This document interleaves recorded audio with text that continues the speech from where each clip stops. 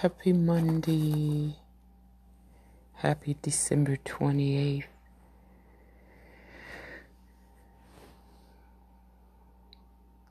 The Daily KOS staff report, written by Lauren, L-A-U-R-E-N, Lauren Floyd, on December 27th at 11:05 a.m. Pacific Time. An article about the Casey Goodson Jr. killing in Columbus, Ohio by the police officer. Deputy Jason Meade. The article says, I hunt people. Quote, I hunt people. It's a great job. Ohio deputy / pastor brags before killing Casey Goodson Jr.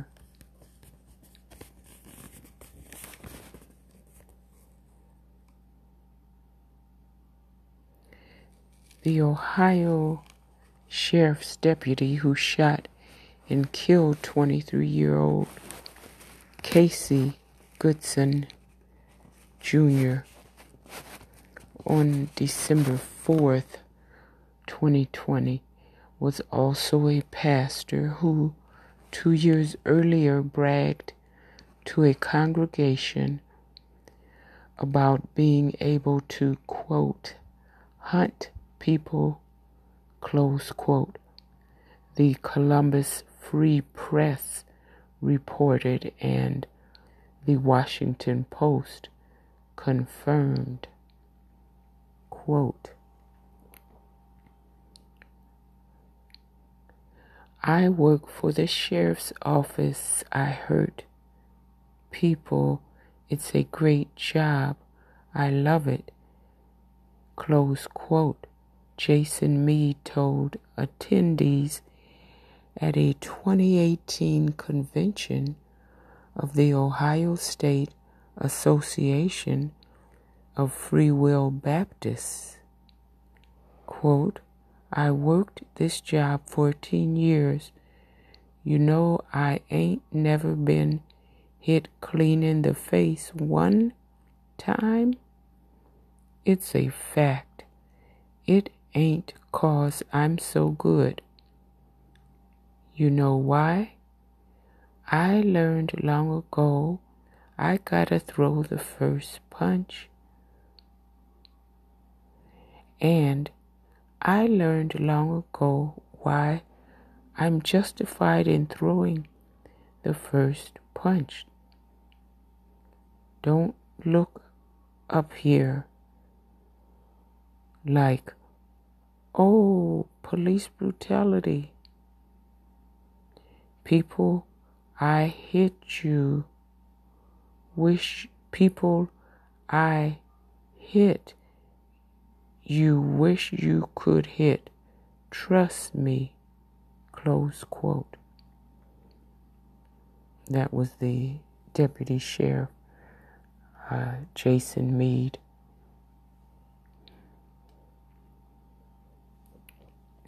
Goodson was not a suspect or the focus of an investigation, but Meade shot him reportedly for waving a gun from his car.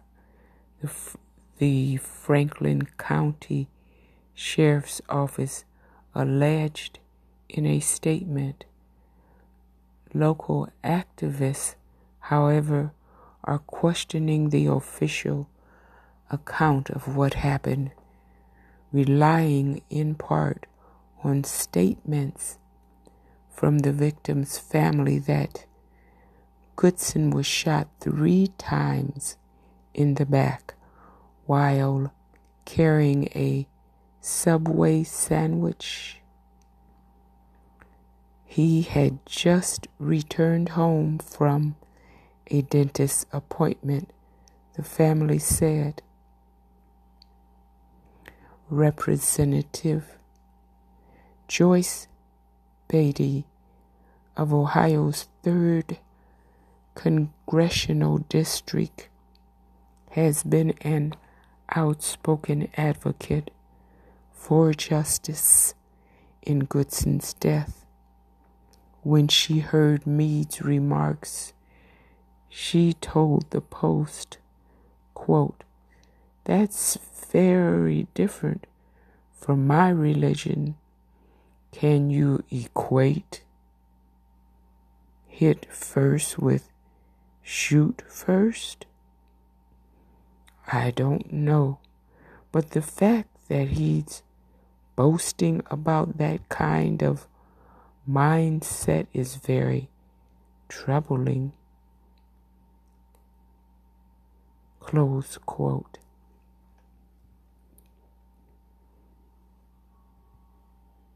That was the Ohio Congressional Representative Joyce Beatty, Beatty.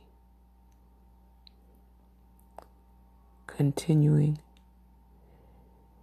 Meade, an Iraqi war veteran who started his work with the sheriff's office in 2003, is a pastor at Rosedale, Rosedale,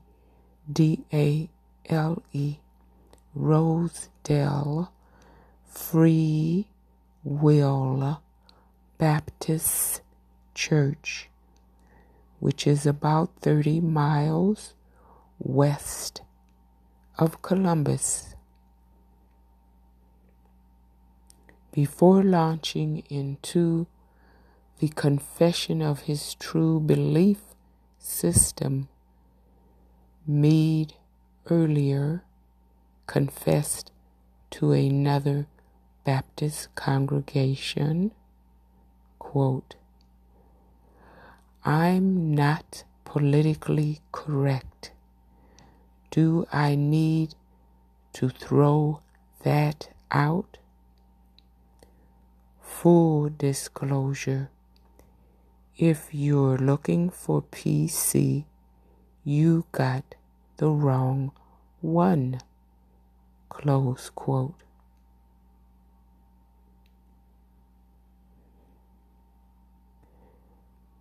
Meade went on to paint police as David and victims of police brutality as Goliath in a twisted interpretation of the popular biblical story of David and Goliath, in which a young man slays the great warrior Goliath with a slingshot and a rock. The story is often used to demonstrate how faith can make the seemingly impossible possible. But Meade's takeaway seemed to be that David won because he took the first shot. His arguments are similar to those he made during an interview with the sheriff's office also in 2018. Quote, "There is times for righteous release," Meade said. Quote, "That's what I call when we have a use of force. We don't go around looking for it because we don't have to. Plenty of people out there will give you that opportunity, so we don't have to be bullies going looking for it. That's why I say it's a righteous release. There is release in our job that righteously we can actually have a use of force, close quote. He went on to say, quote, and I have had people who say, how can you hurt someone? Jesus said, turn the other cheek. And I say, read your Bible. He ain't talking about physically getting slapped in the side of the face. When he's saying that, it's in offense to his name. Hold on. Am I suffering from crime and criminals in the name of Jesus? Meade added, no, this isn't his namesake, so that's why we take the Bible out of context and we take service out of text.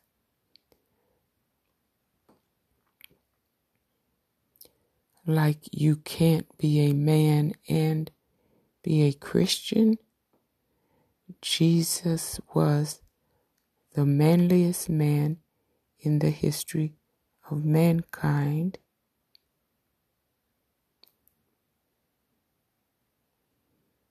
City of Grace Church pastor Michael Young, who counseled members of Goodson's family following his death, condemned Meade's remarks in an interview with the Post.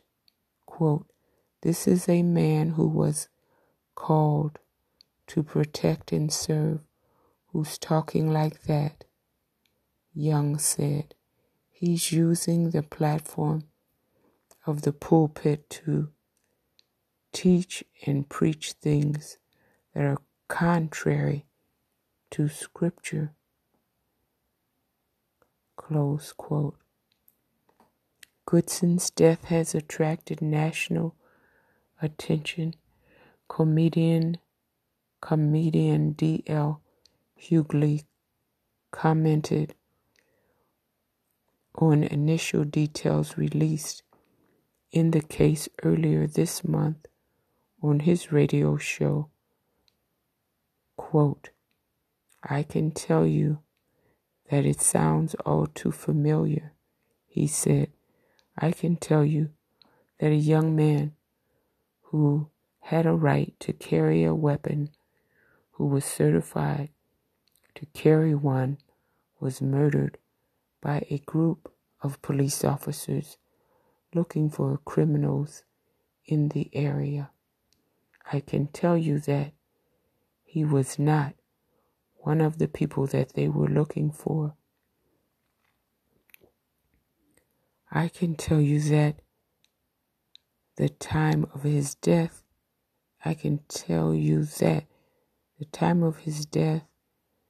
he had a Subway sandwich in his hand and his keys were in the apartment door. So I don't know how exactly a bigger threat you can be with a Subway sandwich in one hand or keys in the other, but I can tell you it sounds familiar. Close quote.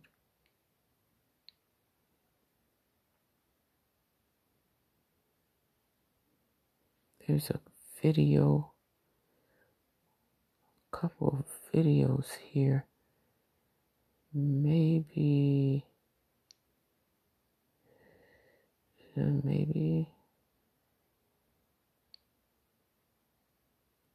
just maybe we can get information.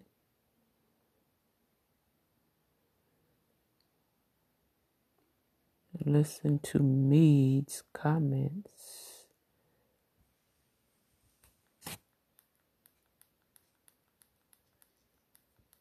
While we stand, we'll read a few verses here. Thanks again for the invitation to come out and preach. I appreciate you reverencing God's holy word. As we stand, we're just going to read a few verses. I wouldn't try to think that I'm going to give you anything new today. I'm preaching out of David on the chapter of David and Goliath. For all the preachers in attendance, we saw the hands. There's a bunch of you here, maybe 75 preachers here or something. Somewhere throughout today, you're going to say, I preached on that. I'm paying homage to you today. I appreciate your message. I heard it and I used it. How's that sound? So I'm not trying to give you some news what I'm trying to say, but one thing I would like to, my intent isn't to try to revelate your mind. That's not my job, that's God's. But my intent, if there is an intent, and I promise you there is to encourage you today. That's my whole purpose here today, is by God through his son Jesus Christ, that you might be a little bit encouraged today. Let's read God's word. We'll start here in the very first verse. Chapter 17, verse number 1 says, Now the Philistines gathered together their armies to battle, and were gathered together at Shochoh, which belongeth to Judah, and pitched between Shochoh and Azekah and Ephes-dammim. And Saul and the men of Israel were gathered together and pitched by the valley of Elah, and set the battle in array against the Philistines. And the Philistines stood on a mountain on the one side, and Israel stood on a mountain on the other side, and there was a valley between them. And there went out a champion out of the camp of the Philistines named Goliath of Gath, whose height was 6 cubits and a span. Is that for effect, by the way, since we're talking about Goliath? If it was, that was a good time to do that. And he had a helmet of brass, listen to this, upon his head. And he was armed with a coat of mail, and the weight of the coat was 5,000 shekels of brass. And he had greaves of brass upon his legs, and a target of brass between his shoulders. And the staff of his spear was like a weaver's beam. And his spearhead weighed 600 shekels of iron, and one bearing a shield went before him. And he stood and cried unto the armies of Israel, and said unto them, Why are ye come out to set your battle in array?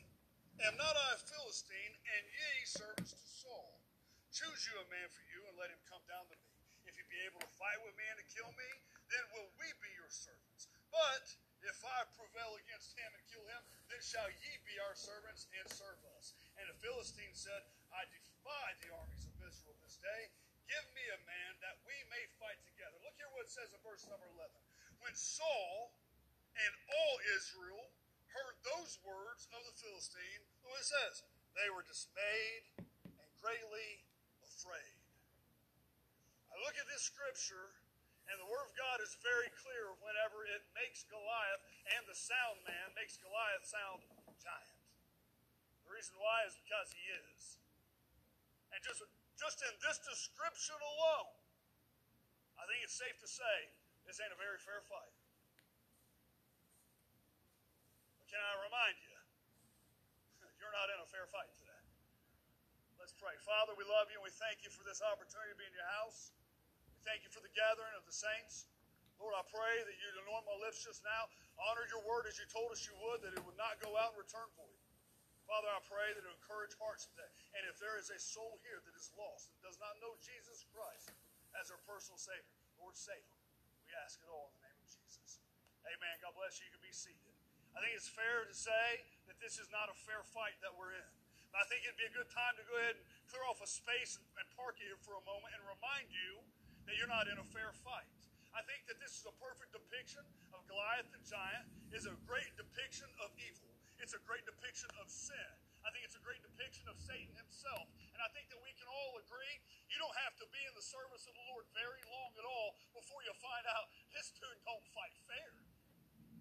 He just don't fight fair. He'll hit you when you ain't looking. He'll hit you when you're down. And listen, he'll use the people you love the most against you. Listen, whether you got an amen or not, at least nod your head.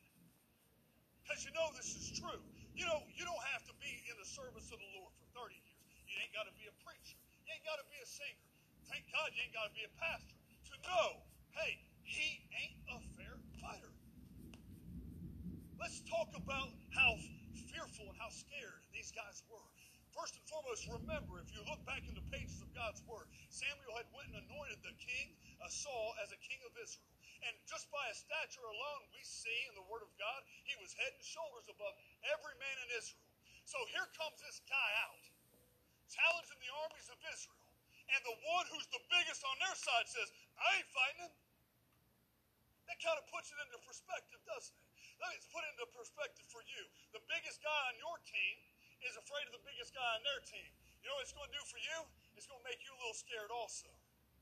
All that was there was scared. There was not one that was brave. There was not one that was courageous. Not one. Why? Well, the odds were stacked against them. The man's coat of mail alone, by just men that are smarter than me that's done the equation here, has found out that the armor that he wears is 150 pounds. Which you would think that's a lot. That's about the size of, that's bigger than these boys that's sitting on the front row, and he's carrying them around like it's nothing. Well, he ought to. He's 9'6" tall. He's a great big man. It tells us that the champion came out. Listen, if he lived nowadays, he'd be the champion of the NBA. Mark that down. At 9'6", even he couldn't miss underneath the hoop. I see 7-footers all the time. Like Kentucky Wildcats got a 7-footer right now. I don't understand how he missed a dunk the other night, but he did. He touched the rim by just standing flat-footed underneath it, but he missed it. I bet you Goliath wouldn't have missed it. He was a champion, not of basketball, not of football, not of games, not of sports. We find out later on in this chapter, since he is a kid, he's been fighting. What's he a champion of? Hurting people, putting them in the ground, killing people. Hey, I don't know about you, but that sounds scary to me. And his mere size alone, we find out later on that he didn't come out just once. He came out day after day after day, over a month of it. You say, I've had some bad days. You ever had 40 days in a row of somebody pulling your man card? You ever had 40 days in a row of somebody punking you out? You ever had 40 days in a row? Listen, some of you go ahead, I'll take you back. I don't mean to bring up repressed memories, but some of you may have got bullied when you was in school. You showed up every day, somebody picked on you. Don't raise your hand, you'll embarrass yourself. Ain't you glad you're grown up now, and don't you wish you had one day that if I could have went back, I'd have settled the score, I'd have made things right. Amen. Now listen, hold on. We're going somewhere with this. 40 days worth he's getting pumped out. The entire army is. Saul had great battles and had victories over thousands already. Difference is, he had a different perspective. Here they were, looking and seeing Goliath for who he was. Looks like a problem. We see the problem here, do we not? Can I go out a little bit further and say, I'm not trying to take away from this situation. There was a big, giant problem before them. Can I tell you right now, we've all got problems. If you ain't got a problem, God bless you, you're excused. You don't need this retreat. Praise the Lord. Hey, listen, you need to be the one up here. Amen. Tell me if you can avoid them and you can show me how to never have a problem, I'll sign up right now. I'll take that one. I'm not trying to take away the fact that there are problems, and it ain't fair. But can I tell you, your problem is only as big as your perspective. Because we find out there's a boy that left his dad's house under the orders of his dad. Take some cheese and victuals. I like cheese. When I was over in Iraq, they used to send me chicken and a biscuit crackers and Viennese sausages. Don't try and correct me on how to say Viennese sausage. That's how you say it. You say it any other way, you're wrong, not me. They used to send me Viennese sausage and chicken and a biscuit. I used to listen. I'm going to tell you right now, being on the front lines over there, and I ain't eating the Haji food, that ain't happening. I'm not politically correct. I need to throw that out. There's full disclosure. If you were looking for PC, you got the wrong one. Amen. Yeah. Because this ain't PC. Yeah, glory to God. Listen, there's nothing better than getting something on the front lines, like a care package from home. Don't try and tell me Jesse didn't have his boys in mind. His boys was at war. I got dad sitting in the attendance today. That we sat at the table before I left for Iraq, and I laid out my funeral arrangements. I told him exactly how I wanted things done. I'll never forget it. My wife says to me later on, "You were so stoic, you never cried." I thought, well, what's the point of crying? I'm not going to be at my funeral like you're going to be at my funeral. I wasn't planning on being. Listen, I'll go ahead and let you in on a little secret too. If you live longer than me and you pass by my casket, I ain't there. Hallelujah. Hey, I believe what he tells us. I'll be reunited one day with that body, but that ain't where I am. Well, anyways, every now and then, Dad would send me care packages. I'd get packages from home. Jesse was no different. He knew his boys was in a fight, and he sent them some care packages. But the difference is, it wasn't about the care package. It was about the carrier of the care package. And when he showed up, he had a different view of what was going on. You know what's good about being in the church this day and age? I'm almost 40. I don't care. Age is a number to me. I don't care. I ain't worried about young boys. My nephew's here. He's a young boy. He's only 26 years old now. He tells me I'm old and busted, and he's the new hotness. Every now and then I got to put him in his place. I ain't going to be able to do that much longer. Don't tell him. You know what I like about the church? Hey, I like being the young guy on the block. At 39 years old, I'm still the young guy that's pastoring. Amen, that's the truth. There's younger pastors than me, but there ain't many of them. But you know what I like? See, I was raised in church, and all I've ever heard, and I still hear it, I love hearing it. Oh, they ain't revivals like they used to be. They ain't meetings like they used to be. Used to be a time they'd get together, they'd preach for days on end and weeks on end. We'd have revival after revival and this and that, blah, blah, blah, blah, blah, blah, blah. You know what I told my church one time? I got them back here. They're sitting back here. I told them right before we get ready for revival, that's what I said. Hey, if you think the best has happened, don't come to my revival. If you're saying God don't move like that no more, no problem. Don't show up. We don't need you here. Folks, or if you're going to show up, get up here and make things right at the altar first.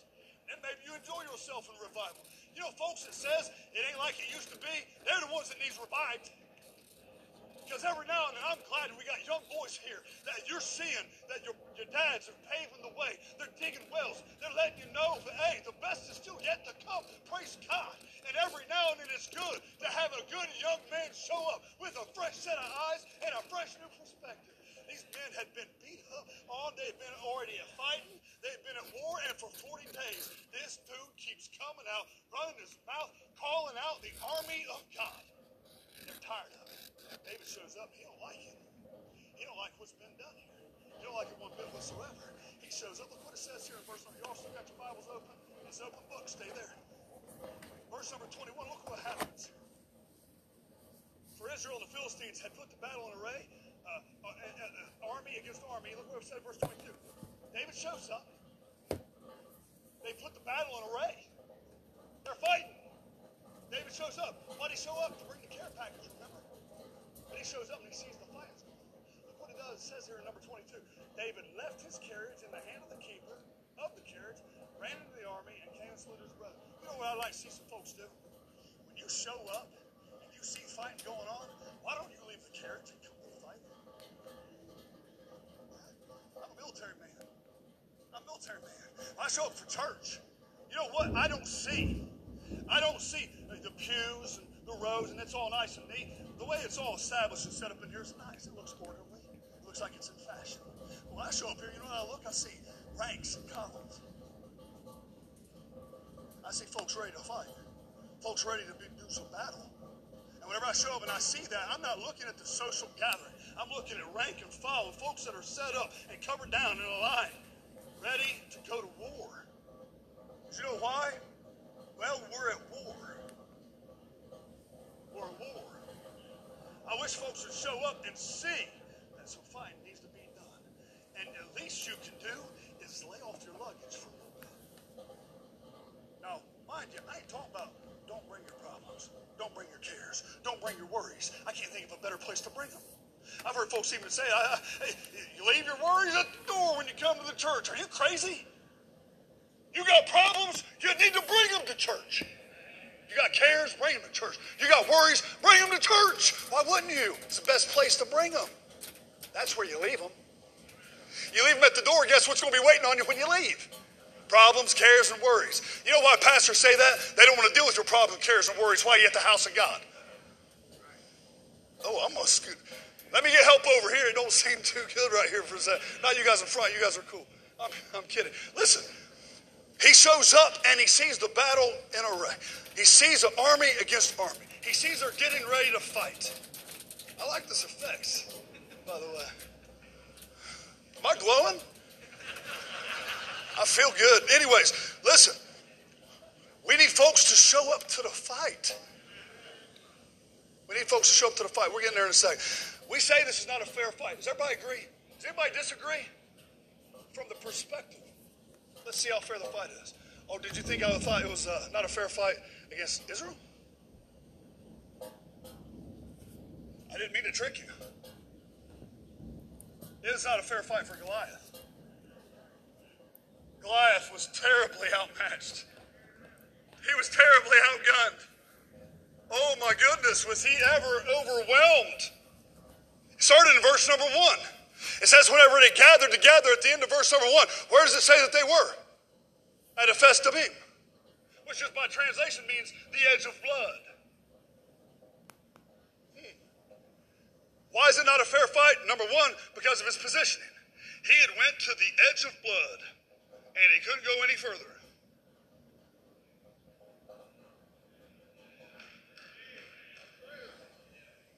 Very first verse. Before you ever even hear about who the problem is, you know there's already a boundary line set. And he couldn't cross it. Let me ask you this. Who did he hurt? Who did he hit? Who did he strike? Who did he knock down? Because he sure didn't kill a one. Why? He can't cross that bloodline. He can't cross the line. He's at a severe disadvantage because, let me tell you right now, when God sees me, he sees the blood. When heaven sees me, they see the blood. But hey, newsflash, when hell sees me, they see the blood. Hey, when the devil sees me, he sees the blood. Why? He knows he cannot penetrate that blood. He can get as close as he can. I look at it like electric fence. I was raised in the country, and we'd get in a big way, run down the hill through the cow pasture, and all of a sudden we'd find that wire fence, just that single wire. Didn't need no more than that. But as a kid, it always caught me right here. Ooh. You don't see it when you're running full sprint down the hill, in the grass, because it's just that thin little line. I'm pretty sure my neighbors hated me. And they, you're supposed to put up those little neon markers on the posts. Nod your head, farmers. You know that's the truth. So little boys like me wouldn't run into them. I'd run into it, and then you'd feel that thump. Whoever grabbed an electric fence, you feel it right here, don't you? Thump. And you're like, what was that? But you're still holding on. And you feel that fence. I feel like the devil every now and then. He gets right to the edge, and he hits that wire fence, and he knows it's coming like, oh, no, but he won't let go. He's just a kid like us. And he gets hit. And he's got to be reminded, back it up. You can't go any further than that. There's a reason why Goliath didn't pursue it any further. I don't mean to take too much time, but now you got to understand. I may never get to be here again.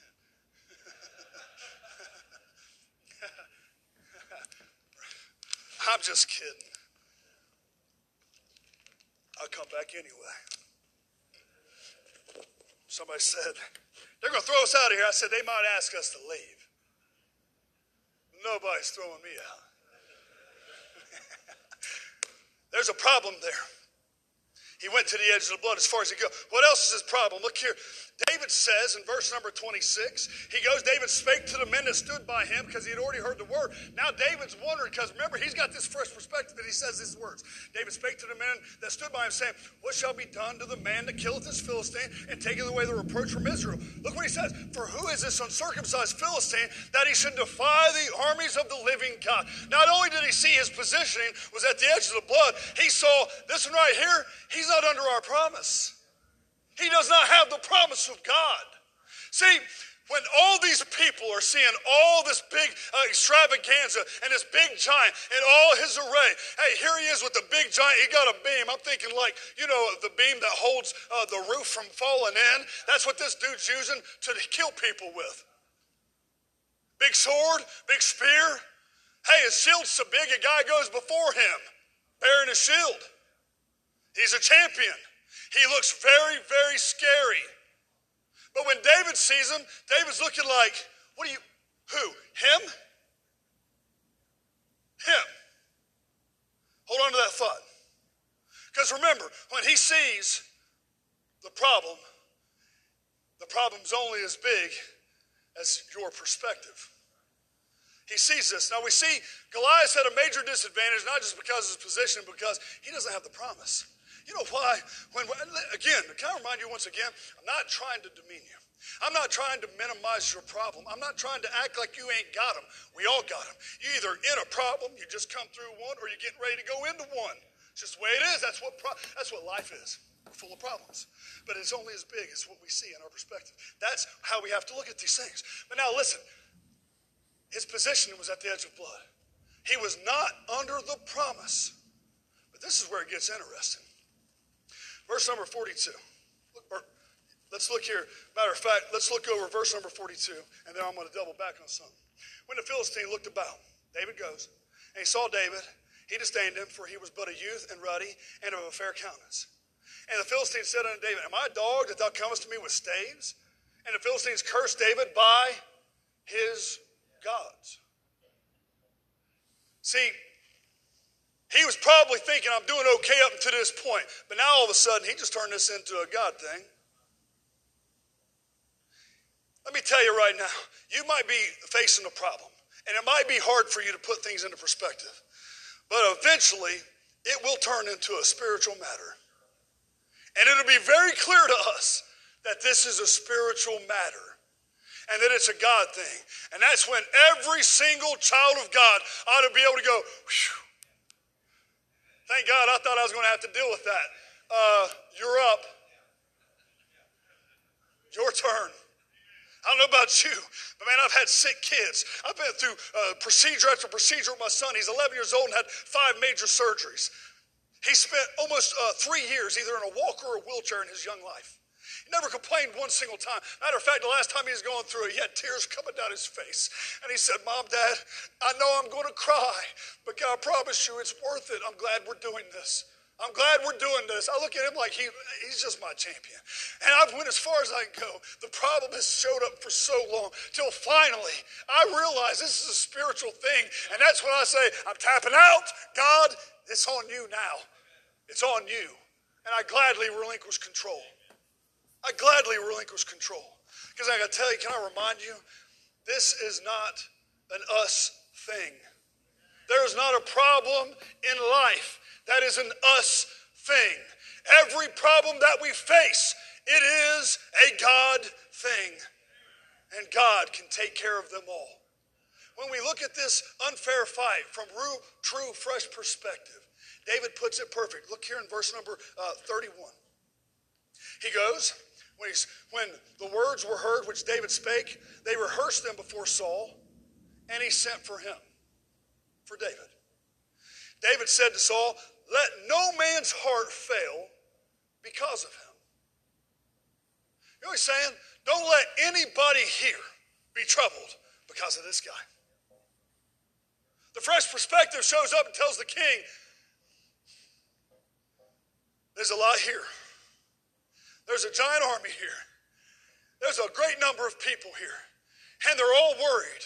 But I'm here to tell you by the authority of God, don't let one of them be troubled because of this guy. I'm reminded, I'm going to read this if it's okay. That was rhetorical. Isaiah chapter number 14, verse 12.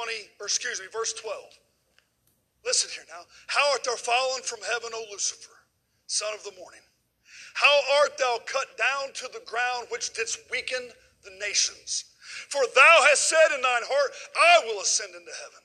I will exalt my throne above the stars of God. I will sit also upon the mount of congregation in the sides of the north. I will ascend above the heights of the clouds. I will be like the Most High. This is what the devil said now. Yet thou shalt be brought down to hell. It's better. Listen. Yet thou shalt be brought down to hell, to the sides of the pit. They, listen now, that see thee shall narrowly look upon you. Oh my goodness, listen. And consider thee. They that are watching are narrowly looking at the devil and considering who he is. Look what it says now. and saying, is this the man that made the earth to tremble, that did shake kingdoms? This is the man. Some of you are already at the end of it. I'm trying to get the rest of us caught up. What David's trying to say is, King, I've seen his end. I know how it fares for us. I've looked and I've seen he doesn't have that umbrella of protection of the promise of God on him like we have on us. And can I tell you, don't let one be troubled over him. Not over him. Listen, this is what the Bible's trying to tell us. When we get to finally see him for who he really is, we're going to say, that's what kept me up all night. That's what had me wringing my hands. That's what had me so worried. That's what had me looking back over my finances over and over and over again. That's what had me worried when I sent my kids to school. That's what had me worried when I sent my kids to college. These are the things that kept me up all night, worrying, wondering, praying nonstop, scared to death. Him.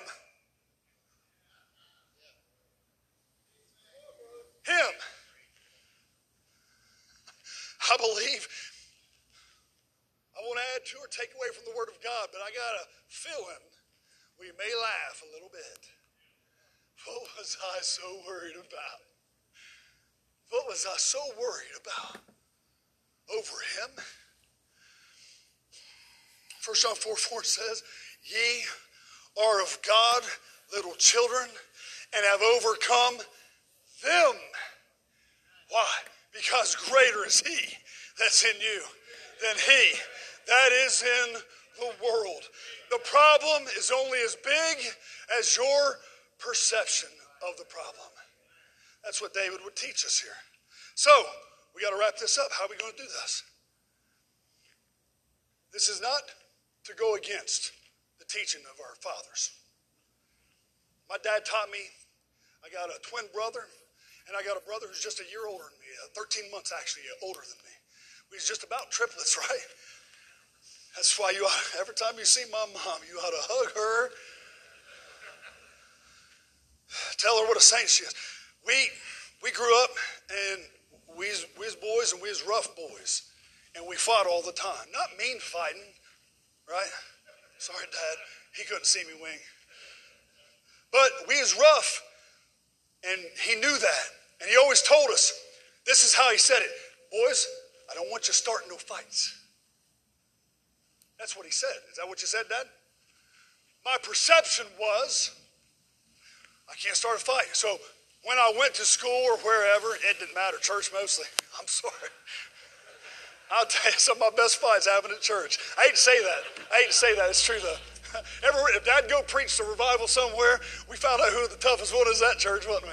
Hey, I know. Don't worry. Hey, you all look at me like, I got whooped. Ask him. I got whipped plenty. Matter of fact, I know your all's churches growing up because I was like, I got whipped there, I got whipped there, I got whipped there. I got whipped everywhere. So this was my perception. Every time something would come up, I'd do this. I'd put my hands behind my back or whatever, and I'd say, I'm not throwing the first punch. I'll throw the first punch. You throw the first punch. You know what I mean? Did you know? That ain't what Dad meant.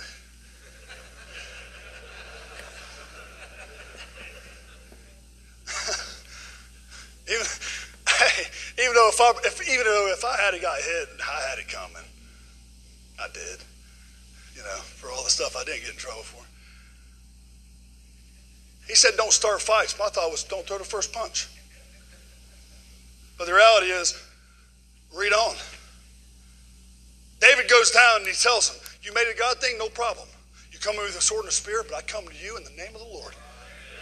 And he'll deliver you into my hands today. So David steps out and he's like, but I ain't going to throw the first punch. No, he didn't, did he? What does he do? But he put a stone in a sling, and he took off running. Here's this big, ferocious monster, and here comes little David, running right at him, slinging his hand, and he slings that rock, and he puts him down. You know what David did? He threw the first punch. He threw the first punch, didn't he? All this to throw the first punch. You say, what? I don't know. Let me tell you something. I work for the sheriff's office down in Franklin County in Columbus. I work on a tactical SWAT team, and I also work for U.S. Marshals Task Force. I hunt people. It's a great job. I love it.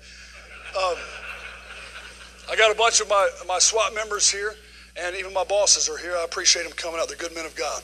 I'm glad they came out to support us today. But they'll let you know, I've worked this job 14 years. You know, I ain't never been hit clean in the face one time. It's a fact. It ain't because I'm so good. I ain't bad, but it ain't because I'm so good. You know why? Because I learned long ago I got to throw the first punch. And I learned long ago why I'm justified in throwing the first punch. Don't look up here like, oh, police brutality. The people I hit, you wish you could hit. Trust me.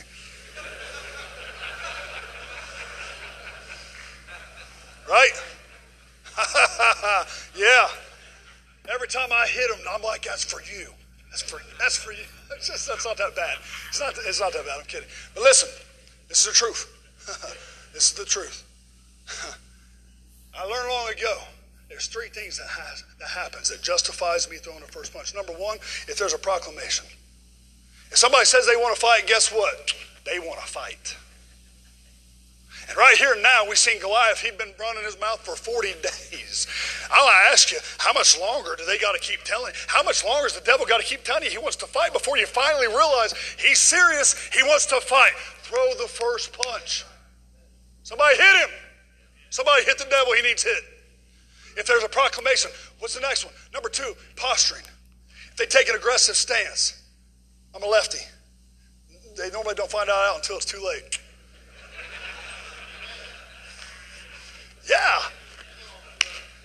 If they posture, you better throw a punch because they're getting ready to. Come on, help me out here. If they proclaim it, if there's a posture, here's the next one. If they have a past, a history of violence. Or how about this? If they're hitting somebody now, somebody get in there and hit him. We good? Let me explain this to you. Number one, first of all, he is the accuser. Hebrews tells us day and night. He accuses the brethren. Day and night, he don't quit.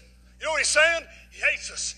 He wants to fight us. He's trying his best. The Bible tells us he is as a roaring lion, walking about. What's that mean? He's posturing, seeking whom he may devour. Can I tell you, if nobody else admit it, he's hit me.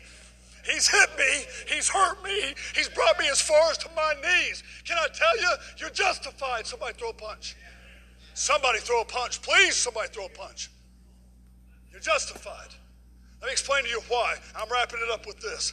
I ain't one of the preachers that lies when they say I'm wrapping it up. I'm really wrapping it up. You throw a punch, and the pursuit will follow. Check this out. Here in verse number, I won't mess this up. Let's start it here in verse number 51.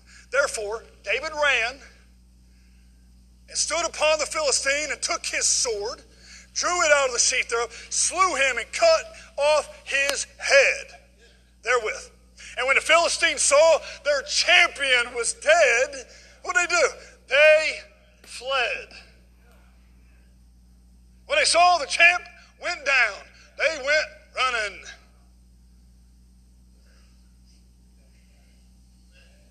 But it don't stop there. And the men of Israel and of Judah, what does that mean? The Free Will Baptists, and even those that ain't, all denominations. Come on. You want unity? They arose, this is going to bother some of you, and shouted and pursued the Philistines. Anybody want to put the devil on the run? My favorite part is when the devil gets put on the run. And let me tell you why. Look what keeps going. They pursued. The men of Israel shouted, pursued the Philistines until they come to the valley and to the gates of Ekron, and the wounded of the Philistines fell down by the way to Sha'araim, even unto Gath and unto Ekron. And look what it says in verse 53. And the children of Israel returned from chasing after the Philistines, and they spoiled their tents. Let me tell you what this means. Don't just wrap it up. You know, when a preacher closes the Bible, it's over, right? I mean, in our church, it means we got about 15 more minutes. I'm kidding. The punch was thrown. The damage was dealt. The champion fell. The enemy ran. Now this army is full of courage. They're reminded of the promise. They're reminded of the anointing. They're reminded there's a God in heaven. They're reminded that there is victory in Jesus. They run after them and they chase them off. Yes, praise the Lord. Then they spoiled their tents. What are we saying? Somebody needs to punch today. Somebody needs to throw the first punch. David was the first one to do it, and then what happened? Everybody followed. I tell you, it's contagious. One of my SWAT guys throws a punch, I got to throw one in too. It's the truth. We have this little saying, hey, if you're going to get in trouble, I'm going to get in trouble too. You get days off, I get days off too. We'll make a vacation out of it. I mean it too. They know I mean it. Because the best part about it is, if you run them off, on your way back, you're going to pick up all the spoils. The hardest part about it is somebody needs to make the first move. Somebody's got to throw the first punch. And as soon as that punch is thrown, everybody's going to say, oh, that looks fun. That looks good. He's got his enemy down. I want to go after mine too. Every single one of us has got a problem, or every single one of us is sitting next to somebody who's got a problem, and they need help. David didn't fight the army. He just fought one. The rest of them pursued. And the reason why was because once they ran them off, they started picking up spoils. What does that mean? You come up here and you give the punch to the problem. You punch him right in his face. You run him away. And when you get up, I promise you, God will pour out spoils. You will pick up things on your way back. Shiny little trophies. Keepsakes to remind you the day you got to punch the devil. Stand across the building. Don't get a song, because singers, you need to punch the devil today. Hey, listen, if you're playing instruments today, you need to punch the devil today. We don't need songs to sway our hearts. This is my thought. I come out here for a dozen years, and it seems like Friday's the crescendo. Friday's the climax. You know what I'd like to ask you? What are you waiting until Friday for? Why are we waiting until Friday to have victory? Here's what I would say as an invitation to all in attendance. If you want to punch the devil, why don't you come punch him right now?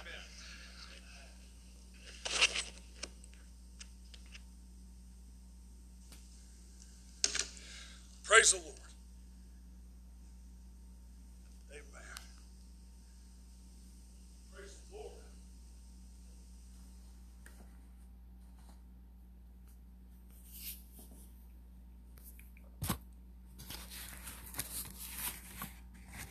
Well, we're almost out of time. Thank you for listening.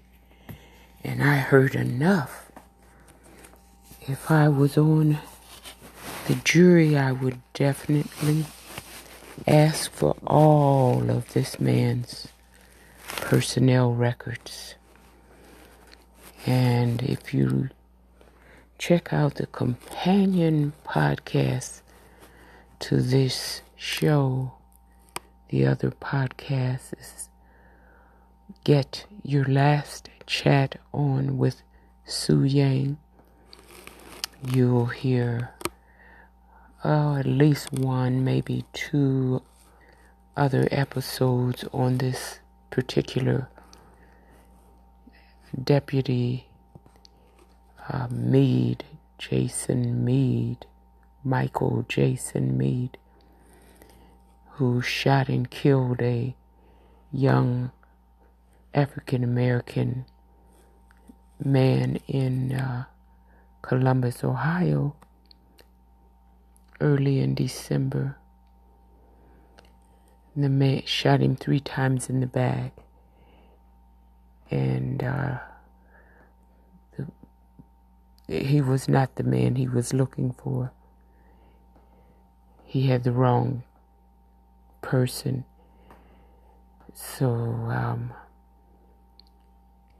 I heard enough when he started using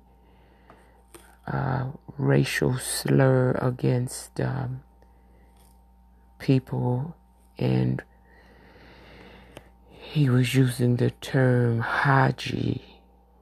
He said he wouldn't eat Haji food when he was in the Iraq war. He wouldn't eat Haji food. I knew what he was saying then. He turned my stomach then. And then when I listened to the rest of him, the rest of his so-called preaching, he, in my opinion, has no business preaching to anyone. And I think when the dead man's attorney or the family attorney gets this recording, this officer he'll never practice, or he'll never be a police officer or a deputy sheriff again, because this is enough evidence right here. When a jury hears this right here and sees his personnel records, he may not be convicted of murder, but he will be charged with something. He was already fired. The chief of the Columbus is in Franklin County, but the chief, Quinlan, fired this man, or recommended that whoever the person that signs off. Today they'll make their decision, but I'm sure that this man will be fired. The way he's bragging about hunting down people, the way he's just runs his, I'll just say it point blank, the way he runs his big mouth.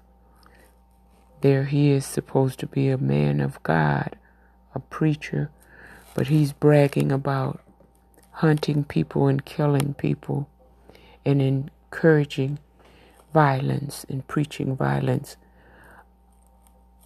under the authority of his God. Everything he said was totally against the Bible. He's full of hatred and bigotry and bias against people's religion and their race. And I will follow this story. So listen to the other episodes. Listen to both podcasts, because you're going to hear more about this Jason Meade, or sometimes he's called Michael Jason Meade. He's been terminated on paper. It's not official. He was sent home, told to turn in his badge and his gun. And he's I'm sure he's done. His job is over. It's a shame people like this are out here just killing people. He explained it right there. He's not going to wait till he finds who he's looking for. He's just going to gun down someone to send a message to the people that he wants to intimidate. He's killing innocent people to intimidate the people that he can't find. That's not the way you do law enforcement in this country. So his day will come. He'll have his day in court, and his day will come. He'll hear the jury say what they have to say in court. Thank you for listening. Stay safe. Be careful.